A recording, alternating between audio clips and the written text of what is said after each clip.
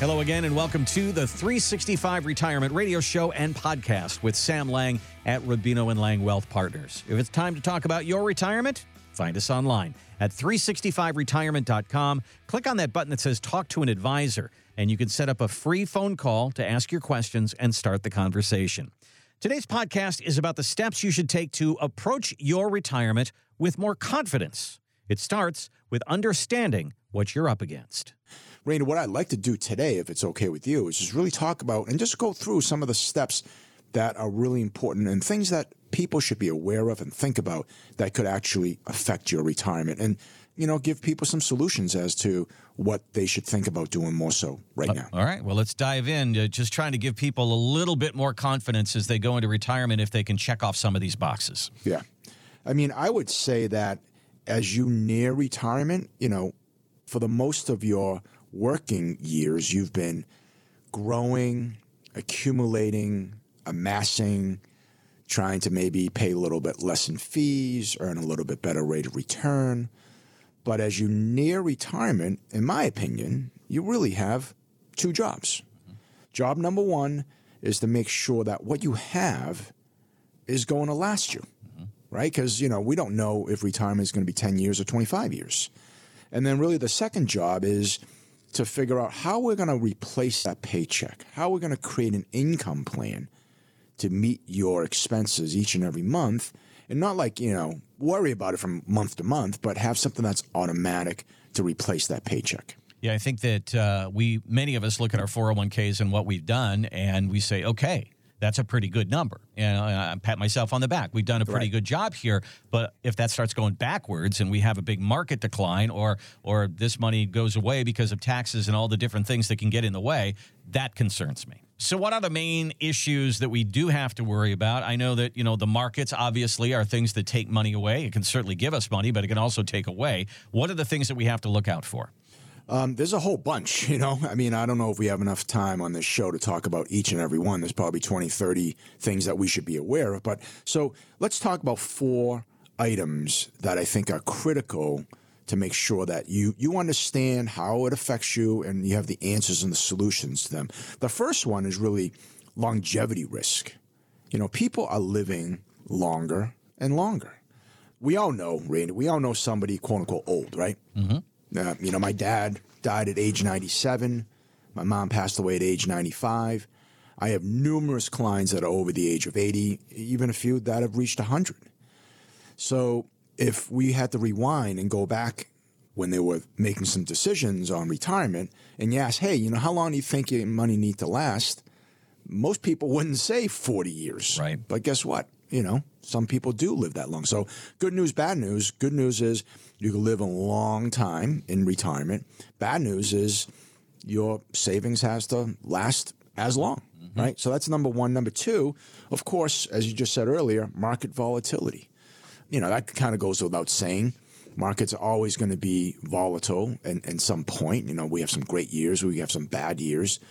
But as you get into retirement, we talk about this on the show a whole lot about sequence of returns risk, which is essentially starting off on the wrong foot, the market being volatile, we're losing some money, we're losing some ground, your account balances go down, and then all of a sudden now you've shifted gears. You're not working anymore and adding money into that 401k or into that savings, but in fact, you are withdrawing because you stopped working, right? You need to replace a portion of that paycheck.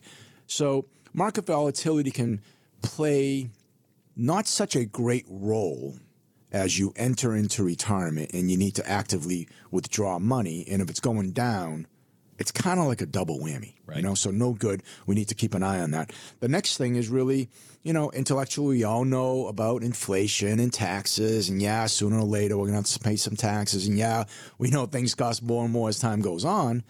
But we need to really factor into that, the inflation and the tax ramifications into your particular situation, not your neighbors, not your cubicle friend, not your cousin, but into your own particular situation, because you might have a situation where you've saved all of your money in company-sponsored retirement plans like a 401k or 403b, which you and I have talked about this again numerous times, that at some point we're going to have to pay the toll, right? It's like kind of going on the Mass Pike. You can't get off the highway without paying a toll. So at some point you have to pay, in this case, Uncle Sam, right? We need to pay the taxes. And if you need, say, $5,000 a month coming out of your 401k plan, well, you need to withdraw more, probably closer to, $6,000, $6,200, $6,500, depending on what tax bracket you're in. So that has a negative effect on withdrawing and bringing that balance in your 401k down faster rather than slower.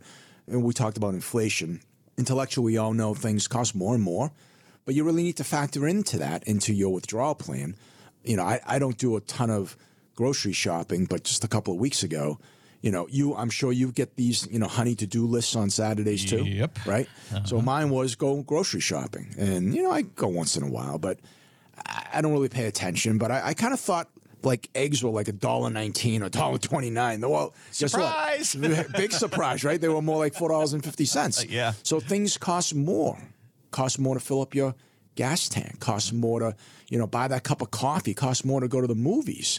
So as time goes on, if you need $1,000 a month today from your savings, well, that $1,000 is going to be a little bit more next year, a little bit more the year after, and certainly a lot more 10 years from now. So we need to figure that into the equation as to, hey, this is what you saved. Do you have enough, and is it going to last you? And then I would say one other really important thing that people need to pay attention to, and not a lot of people talk about it, is the amount of money that you're withdrawing. Like, what is that amount? Is it a fixed dollar amount? Is it a percentage? And where are you going to take it from? Mm-hmm. Because it's really important not to withdraw too much, too fast, too quickly, because then, of course, your principal can erode and might not last you your lifetime.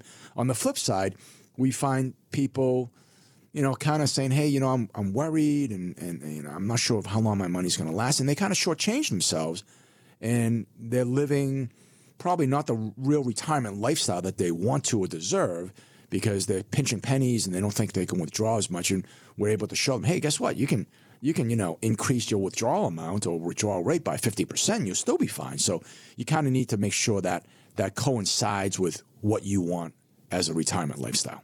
Thanks for listening to part 1 of Retiring with Confidence. As always, you can start your retirement conversation at 365retirement.com. Stay with us for part 2, where we talk about the 3 main sources of income in retirement and replacing your paycheck.